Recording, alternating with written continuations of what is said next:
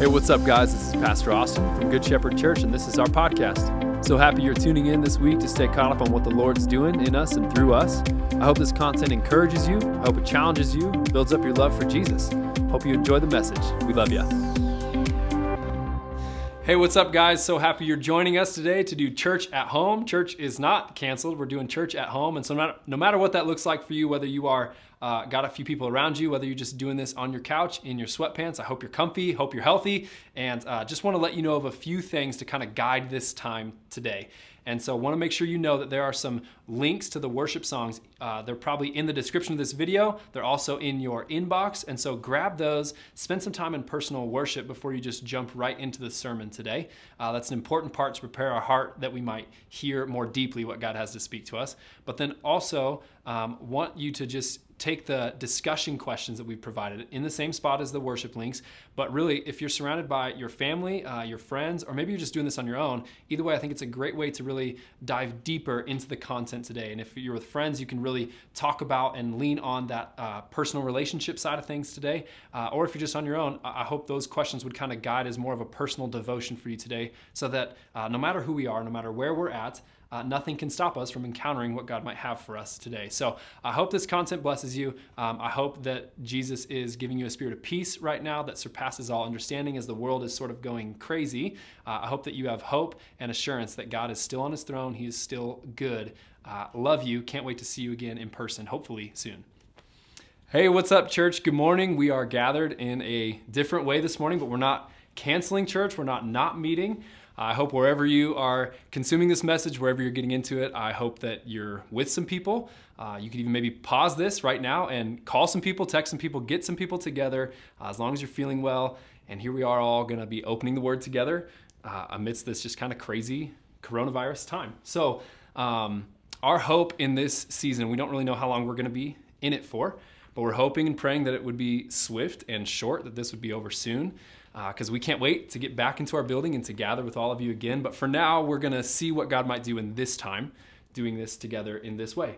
And so we're going to do kind of what was happening in Acts chapter 2, is that we saw that the disciples, the followers of Christ, were devoted, they were committed, they were all in on this idea of sitting under the apostles' teaching, sitting under teaching of the Word of God. They were going to break bread together, they were going to be in fellowship with one another, and they were going to pray together.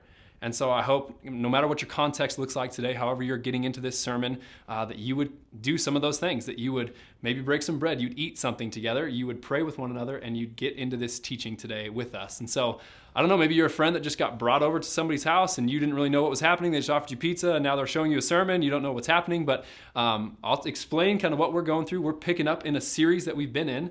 We're going to be in part 3 of the series today, where we're exploring the 7 I am statements about Jesus in the book of John. And so we last week unpacked the bread of life, right? And we talked about how really every single human being has kind of this hole, this pocket in their heart that you can stuff all sorts of things inside of that, but nothing is going to be substantial enough. Nothing is going to satisfy your soul like Jesus. Nothing can satisfy, can meet that hunger, that thirst. Only Jesus can fill that. And so we talked about that last week. This week we're going to be unpacking the phrase Jesus says that I am the light of the world. I'm the light of the world. And so the heartbeat really and it's great that this message is happening when it is, really, obviously could not have planned that we'd all be sitting here in my living room today, surrounded by like most of my small group, friends, family, all gathered in here today. But here we are talking about Jesus being the light of the world. And what we're going to see is really that Jesus has entrusted the church to now carry that light into the world. And so I just want to start today with a quote that's going to be really, I hope it's our heartbeat as a church for these next however many weeks that we're kind of in this setting, is that Tozer says, a scared world needs a fearless church.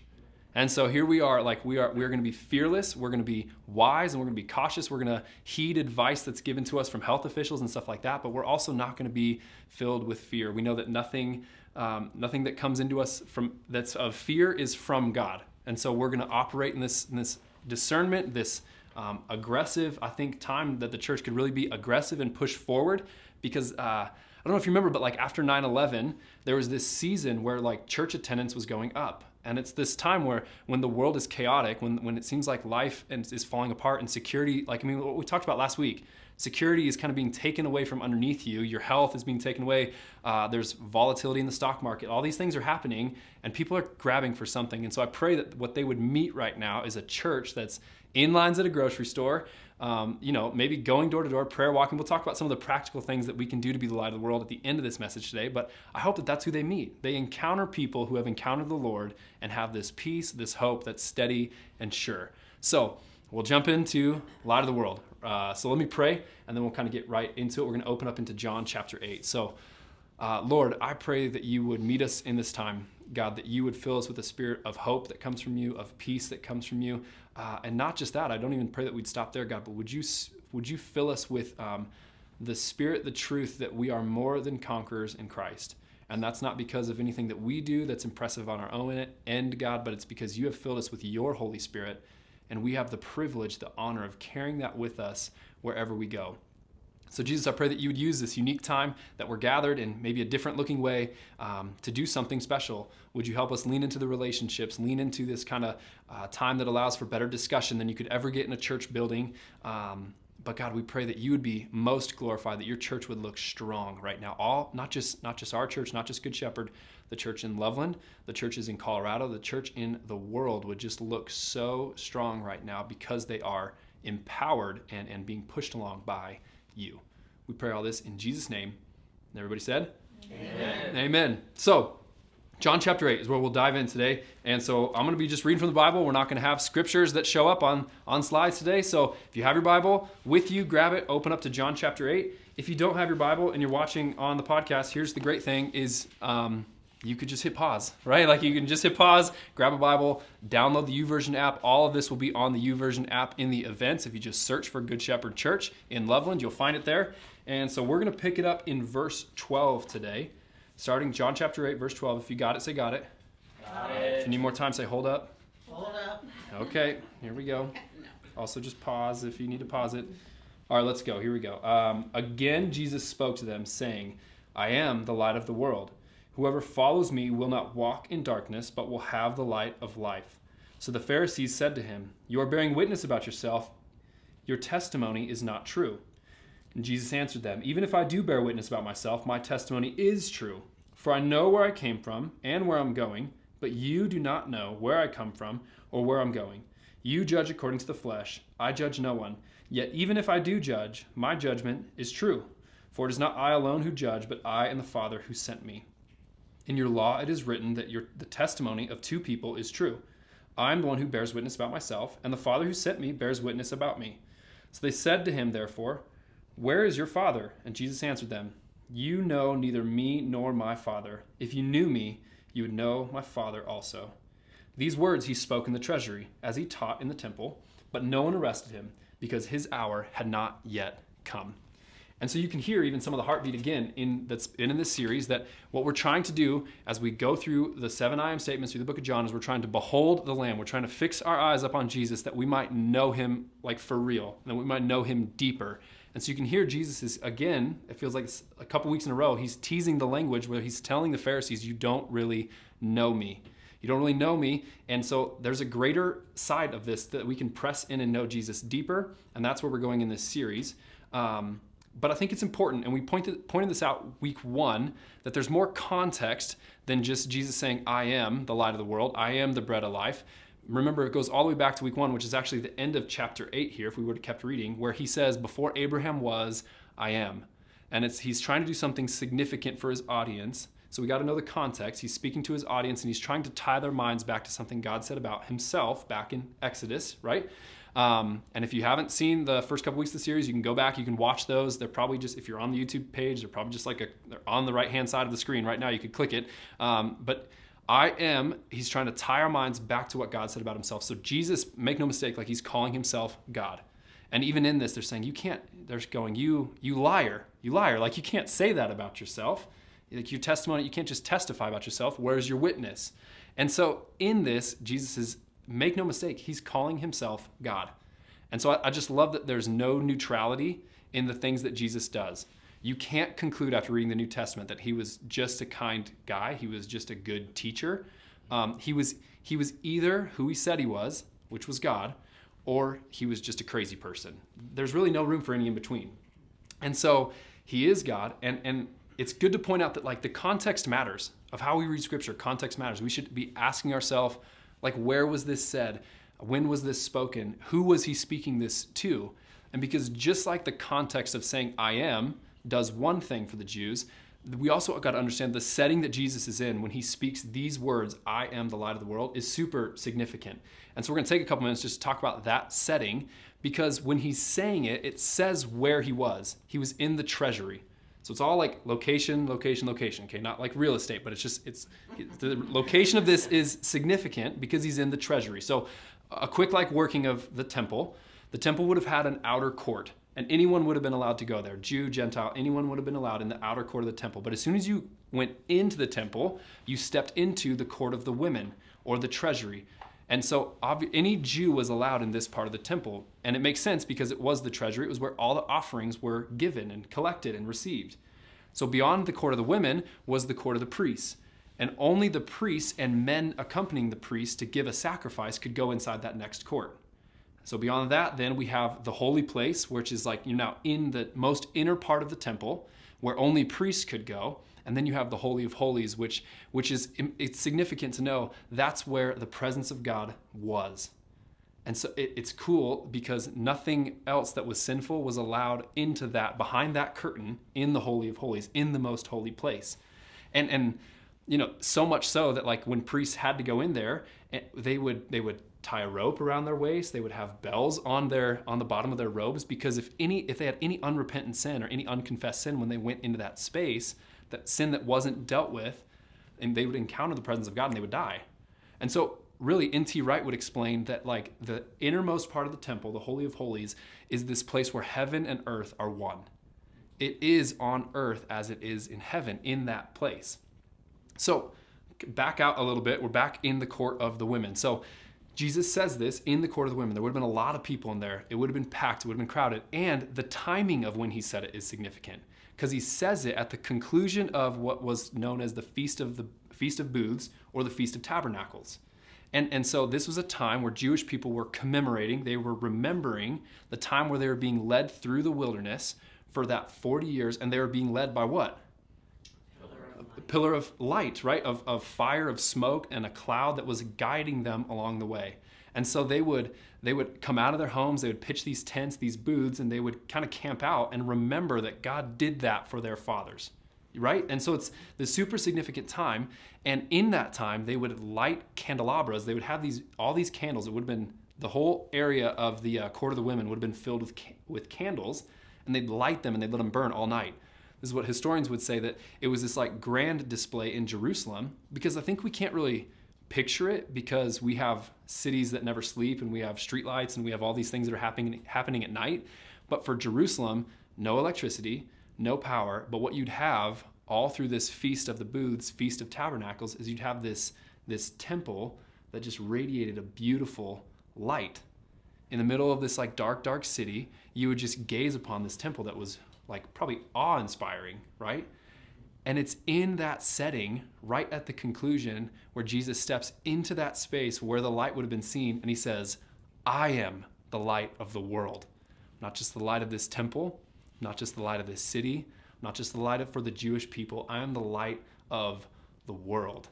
It's super cool, right? And the Jewish people are like, you can't just say that about yourself, right? They're asking for a witness. And I love the line that he says there, where he says, I know where I came from and where I'm going, but you do not know where I come from or where I'm going.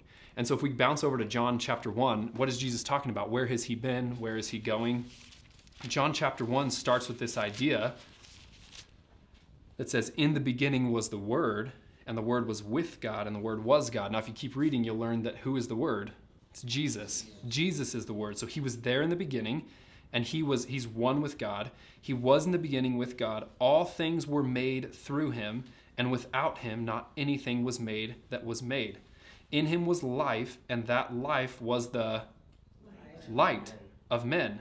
The light shines in the darkness, and the darkness has not overcome it. So Jesus is saying, I don't need a witness about myself. I am God. I was there when all of this was created. I opened my mouth and the stars fell into their place. That's who I am. No light that is existing in this universe has come to be without me. So he points back. That's where I've been. Where am I going? Well, we see in Revelation 22 that the new city that comes, and the new heavens, the new earth, there will be a new city, and it's beautiful, and there will be no need for a sun because of the light that is radiating from the Lord's glory, the light that comes from the Lamb. Jesus, again, he's there. There's no need for a sun. There's no darkness in heaven, in the new heaven, new earth. Like in the eternity that's to be set up, there won't be a sun. There won't be a need for one. There won't be darkness, because Jesus himself will be there and he will light it all up. That's crazy, right? I mean, it's just like we have a big God. He is the Alpha, the Omega. He's not going anywhere. And so he says, this is who I am. I am the light of the world. And it's just kind of this mic drop kind of moment, right? But there's a few things about light, because I love this. God doesn't just give us these kind of blind metaphors that we can't relate with at all, but he uses a thing like physical light, which is responsible for, you think about the sun, it's responsible for all life. It lights up our world so that we can see. There's all sorts of good things that come. And so Jesus uses a metaphor. He uses a picture of something that we can actually comprehend and understand. So for the rest of the time, I just want to unpack a few things about light that we actually see that Jesus is the fuller, he is the better version of light than like even the sun, even the lights in this room or whatever. He's better than, he's bigger than, he's more eternal than all of those other forms of light. So the first thing about light is that it illuminates. First thing about light is that we notice is it illuminates. It's said that if you're going to be walking into something, there's two ways that you can know you're going to run into it. It can either be lit up and you can see it. It can be illuminated for you and you see it and you avoid it. Or if there's no light, you'll just run into it. That's the other way you can discover that it's there, right? Like the Lego on the ground, you can either have the lights come on before you step on it, or you can step on it and hopefully you're holy in that moment and words don't come out of your mouth that shouldn't be there, right? But when I think about this, I think about this story. I was hunting with my dad a couple years back, and wake up at 4 a.m. to try and get to this certain spot by sunrise, and he had been there many, many times. I'd never been there before, and so we park the truck at this spot, and he's like, hey, we're just going to walk, he gets all quiet and serious. We're going to walk down that hill, and we're going to get right down there. We're going to follow this trail. You just stay behind me. And I'm like, okay. We got headlamps, right? So it's all okay because I have this headlamp that's illuminating the world around me. And I'm walking, and we get to this spot, and he's like, hey, as soon as we cross this corner, I'm going to have you turn your headlamp off because they might be down here. We're hunting for elk. So he's like, they might be down there, so turn your headlamp off. We're going to be really quiet. And then right before we turn the headlamp off, he's like, oh, look at that. It's like, what is it? He's like, look right there on the ground. It's like, what is it? What are you pointing to? He's like, it's bear poop. Turn your light off. What? Like, you just want me to turn my light off? And you just told me that like there's a bear that's somewhat near here, but like, thank goodness light illuminates the world. Like, it's silly. Like that headlamp was not protecting me from a bear. Right. But just even having it on, having light in the world makes us feel safer, does it not? Like it illuminates things for us. Without light, there is no sight. And so we're able to see, it makes us feel comfortable, it makes us feel safe, we can understand our surroundings a little bit, and we can see a bear from any given distance that we might be able to run away if we see one coming. But so light illuminates, and in the same way, Jesus illuminates us. And here's what I mean by that all of us, the Bible would describe us as, in our initial state, in the way that we are born into this world, we are spiritually dead. The lights are spiritually off. Like we cannot see the things of God, we cannot notice the things of God until he illuminates them for us.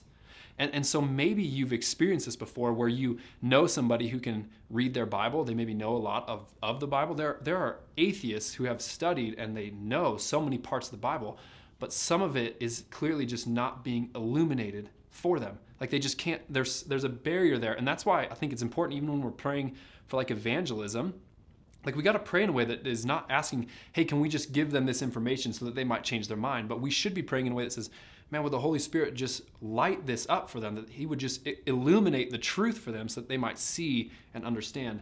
There's a verse here in 1 Corinthians chapter 2 that hits on it. You don't have to flip there. It's just going to be a quick verse. I have it bookmarked here, kind of. Paul says, the natural person, this is 1 Corinthians 2:14, the natural person does not accept the things of the Spirit of God, for they're folly to him. They're foolish to him. He can't see it. He can't understand the things of the Spirit of God. For they are folly to him, and he is not able to understand them because they are spiritually discerned. And so even for ourselves, I think we should be praying, we should be seeking in a way that doesn't just, I feel like I've been saying this for weeks, but we're not just asking God to give us more facts and accumulate more information, but we should be seeking the Lord in a way for, like, I even think of for my children, like I'm praying, God, would you just be real to them? Would you illuminate yourself for them? Would you just light it up so that they can see the truth? This is just kind of this reality that we live in, that God has to illuminate, he has to reveal so that we can be made spiritually alive. We walk in spiritual darkness. We walk in darkness, and now we've been called to walk in light. It's a spiritual thing as much as it is understanding it. It starts spiritually. And so God illuminates, he lights things up, but this isn't just something that happens initially at our salvation. It's also something that we see in Scripture happening through our sanctification, through this process of being made more and more like him. So we have verses where man makes his plans, but God directs his steps. And I feel like that could kind of be what's happening right now all over the world. Like, man, I had this plan for retirement. I had this plan here for my job. But now, like, steps are totally different. Everything's totally changing, and I don't know what I'm doing. And like, God is directing steps. And that's the beautiful promise of having a Savior that's going to be with you on the mountaintop, but also in the valley. Like, he's going to be walking through that with you. Your word is a lamp unto my feet. And so, like, God, I want to just follow you. Would you light up the way that you want me to go? I mean, you can think, you've probably all been in that situation where you've been kind of in a predicament. You have two options ahead of you. And your prayer is like, God, would you just make it obvious for me? Would you just illuminate a certain path that I should go? And so God illuminates. God is a light that illuminates things for us, not just in our salvation, but in our sanctification as well. The next one is not quite as fun. Light also exposes. Light exposes. And so, maybe a silly situation would be a fitting room where you're like, the lighting in here is just like, I'm not digging the way I'm looking in here, right? Like, why has it got to be showing all that? Maybe like you think of a black light where it's like, oh, this hotel room looks clean. Let's just, we can hang out in this hotel room. Then it's like black light turns on. It's like murder scene, It's like, what happened in here? Light has a way of exposing things that we couldn't see. And I love thinking of all the different kinds of light that we can't even see. There's whole ends of the spectrum of light that our human eyes can't process. But light is definitely exposing things to other animals that have different ways. I mean, this is a total side note, but we have this, I would recommend Louis Giglio's Indescribable little children's devotional. It has all these science facts where you get into it with your kids. And one of them that we read recently was how there's like these things off the spectrum that animals see. And that's what God wants to give us, is he wants to give us eyes that can see things that aren't just in the natural, they're in the supernatural as well. But so light also exposes. So Jesus, not right here in this passage, but if you were to read the beginning of John chapter 8, it's this story of a woman who's caught in adultery, and she's caught in the act of adultery. And so you think that they bring her in. She's probably just could not be in a more undignified spot. Probably she's just been caught in the middle of this sin. She's brought before. There's all these men around her who are saying, "Man, you know the law, Jesus. Like she deserves to be stoned." And he says, "Let he who is without sin cast the first stone." Right? Maybe you know this story. And they just all drop their stones, and they know that none of them are qualified to do this because they all have sin in their life, in their heart, and wherever. But then the next part's like super interesting, right? Because nobody leaves, but then Jesus starts drawing in the sand, and it doesn't give us what he's drawing, but you can conclude some things because they start leaving one at a time. And so some people have guessed like maybe he's writing the sins of the men around him. Maybe he's writing the names of the adulteresses that they have in their life. And so the reality is, like, we don't know. It's all conjecture, really. But Jesus writes something in that sand that causes them to leave one at a time. And he picks that woman's face up and he says, "Woman, where are they? Has no one condemned you?" And he says, "Neither do I condemn you. Go, and from now on, sin no more." Like, I love that story, but what it proves is that there is nothing that is beyond God's sight. Everything is like exposed to him. And so this is like a heavy point, maybe especially in like a smaller context. You're sitting in a room full of people and you're like, boy, this just got uncomfortable. But what's beautiful about it is there's no action, there's no deed, there's no thought, there's no desire that goes unexposed from God's eye towards us. And yet he still moves towards us. Like he still moves into our situation. That's what's beautiful about the gospel, is that it wasn't about our acts or the good things that we thought or did or tried to do. It's that God stepped into our mess. He stepped into our story to bring life, to bring healing, to bring repentance from that. And so it's great because I think what that creates is such freedom for us especially for those of us, I think we've all probably felt this way before on a small level or on a big level, where you have a part of your life that you're trying to conceal. And you're working overtime. Maybe you have a lie that you have to throw out this web of lies so you can get away with it. You keep like stacking lie on top of lie. And you have this whole maybe like part of you that you're just working so hard to conceal, that you're just acting like you're somebody else to the rest of the world around you. And what you're doing is you're creating the weight of two lives on you now. If you're living a double life, you're creating all the weight that there is in your actual life, and now you're creating all the weight that comes on you from living this like double life, this thing that you're worried will get like revealed, that you're working so hard to stuff down and make sure it gets hidden from society. And Jesus just says, I know, I already know. And I think his invitation for us is to bring all those things, even with the people around us that we love. So maybe this is the context. Maybe it's certainly not the context because you don't know people well. But you should have somebody in your life where you have exposed everything in your heart, exposed everything in your life into the light. Because that's where Jesus says we will have the most life. I think King David hits it well in Psalm 32. I'm going to read a few verses of it here. Psalm 32, verses 1 through 5. He says, "Blessed is the one whose transgression is forgiven, whose sin is covered. Blessed is the man against whom the Lord counts no iniquity, and in whose spirit there is no deceit." Like there's no part of me that I'm trying to conceal or hide or make look like something else. And this is what he says. And you think about David, his story, what he had going on in his life, adultery, murder, right? He had these things that were dark, dark places. He says, "For when I kept silent, my bones wasted away. Through my groaning all day long, and for day and night your hand was heavy upon me. My strength was dried up as by the heat of summer." But then check this out. It totally flips in verse 5. "I acknowledged my sin to you. I do not cover my iniquity. I said, I will confess my transgressions to the Lord, and you forgave the iniquity of my soul. Selah." And it's just this idea that as soon as that was lifted upon him, as soon as he realized that God is a forgiving God, he is kind, he is grace-filled, there's this moment where he gets to step into this rest because he wasn't bearing the burden of this double life, right? And so light certainly exposes and is uncomfortable, and sometimes it can be consequential. Like, I'm not saying it's inconsequential. Sometimes you can expose things that are happening in your life and it has consequences. I'm not just promising that everything will be perfect, but I'm promising that everything will be better. It'll be better in the sense that like God is going to be doing something in that. You might have very real consequences that you have to live with for bringing these things to the light, but you will no longer bear this burden of trying to be two different people, and you will step into this fact that God has made me. He knew I was going to mess up, and he still loves me. He still steps towards me. So light illuminates. Light also exposes. Doesn't explode. It does kind of explode sometimes. But light also, and this is kind of where we'll end today, is light welcomes. Light welcomes. And so I love that Jesus says, "I am the light of the world." And he takes the what's happening in this Jewish custom, the Feast of Booths and the Feast of Tabernacles, and he's saying, hey, listen, this plan is so much bigger than just Israel. This plan is so much bigger than just the Jewish people. I am the light of the world. I'm not, like I said earlier, I'm not the light of just this temple, of this city. I'm the light of the world. And he's bringing this hope into the world. And the promise that comes with it in John chapter 8, I think we should pay attention to. Let me flip back there real quick. Hang on. "I am the light of the world.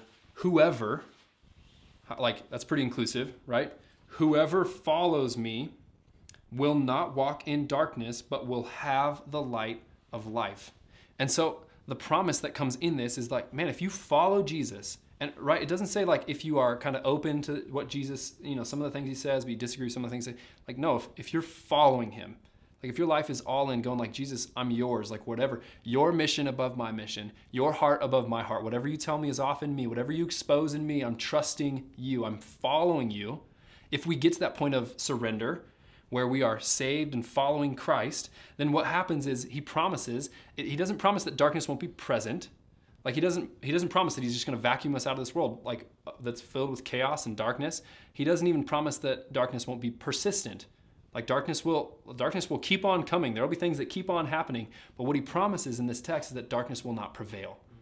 Darkness will not prevail. It's like what Kent has always said. Life is hard, but God is good. Don't quit because we win. Darkness will not prevailed. Jesus is the light of life. You saw it in John chapter 1. He was there in the beginning, and he was the light of the world, and the darkness has not overcome it. Like, it's just, it's counter just the way that light works. If light is present, darkness cannot be in that same space. If darkness is present, that means that light is not there. And so as followers of Christ, it says that darkness won't prevail in a way that says, remember we were talking about the Holy of Holies, right? That innermost part where the presence of God was.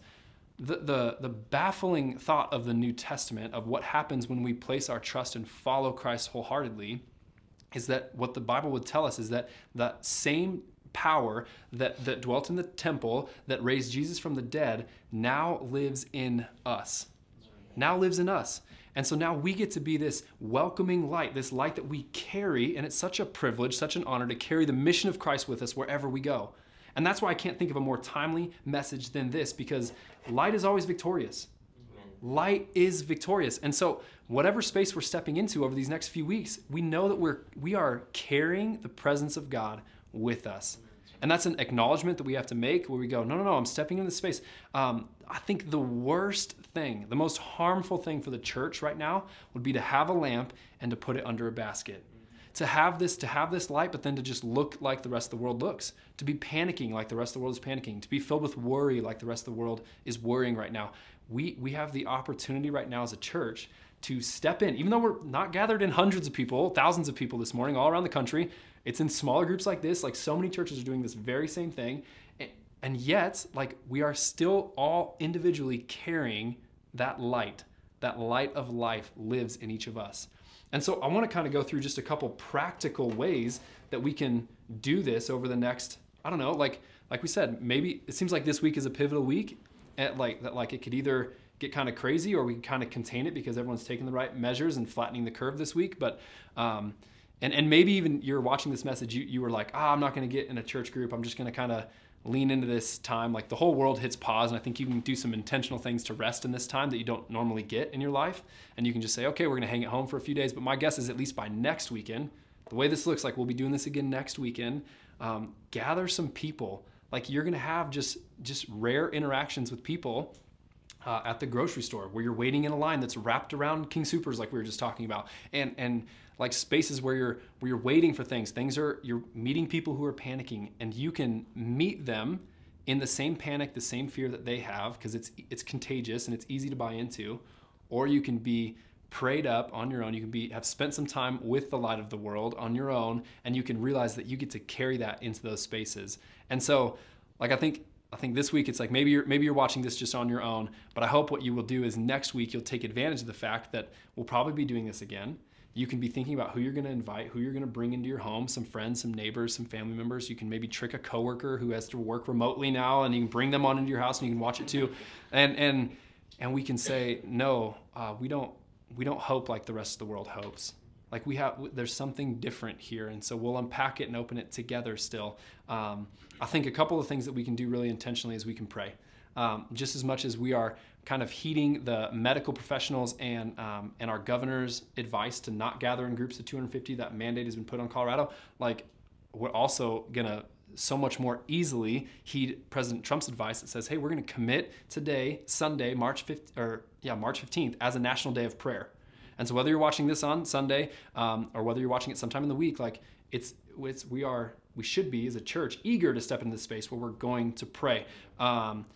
I had just heard that there's some organizations that are asking people to pray through Psalm 91. And so I just maybe write that down even right now, but just write Psalm 91 down, and in your own time with groups of people, pray through Psalm 91.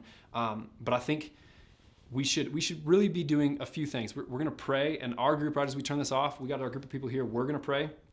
But I think the other thing we can do is we can have our eyes up. Like, we can be just looking out to see what's happening around us. I think rather than if you are young and if you're healthy, like, you're helping. That's kind of my thought process in this is like, man, if I'm young, healthy, and I'm able, like, if I'm able to step out, I don't have any symptoms, I'm not bringing a threat to the grocery store around me or whatever. Like, I'm going to step out and I'm going to see myself as a helper. And so be looking for needs, be looking for ways that you can get involved. I think one thing that we want our church family to be aware of is that if you are over the age of 65, or if you have any comorbidities and you're feeling like you need to stay in your house, I want to encourage you to stay in your house. I I want to encourage you to stay safe, stay in a place where you need to be. And if you need a prescription, if you need groceries, if you need any sort of errand run, you need your dog walked, something like that. Like you just need something to happen for you. You have a whole church now. It's really cool. We have this multi-generational thing going on. You have a church of younger people who can step into this space and serve you right now. And so we'll maybe be reaching out to you this week if you're over 65. But then I just want to challenge all of us that are under that age, that we don't have any other things going on and we're healthy, we're symptom-free. Let's get out and see ourselves as helpers. So we're going to pray. We're looking for spaces to step into and help. And we're also going to reach out. I could, especially like students, younger people, like you are stuck now, 2 weeks of spring break, which at first it's like, yes. And then I know like 3 days from now, you will be so bored. You will have reached the end of Netflix. You will have watched every YouTuber's thoughts on the coronavirus, and you've seen all the conspiracy theories at this point. And you'll just be like, I'm done. Like, I'm bored. What do I do? Maybe call somebody. Like, it's not contagious through the phone. Like you could call your grandma, you could call your grandpa. Like most of those people are stuck feeling isolated. They would love to hear from anybody right now. Call somebody this week, reach out, be vocal in some sort of way. I think one way that we could pray is not just in our homes, we could prayer walk.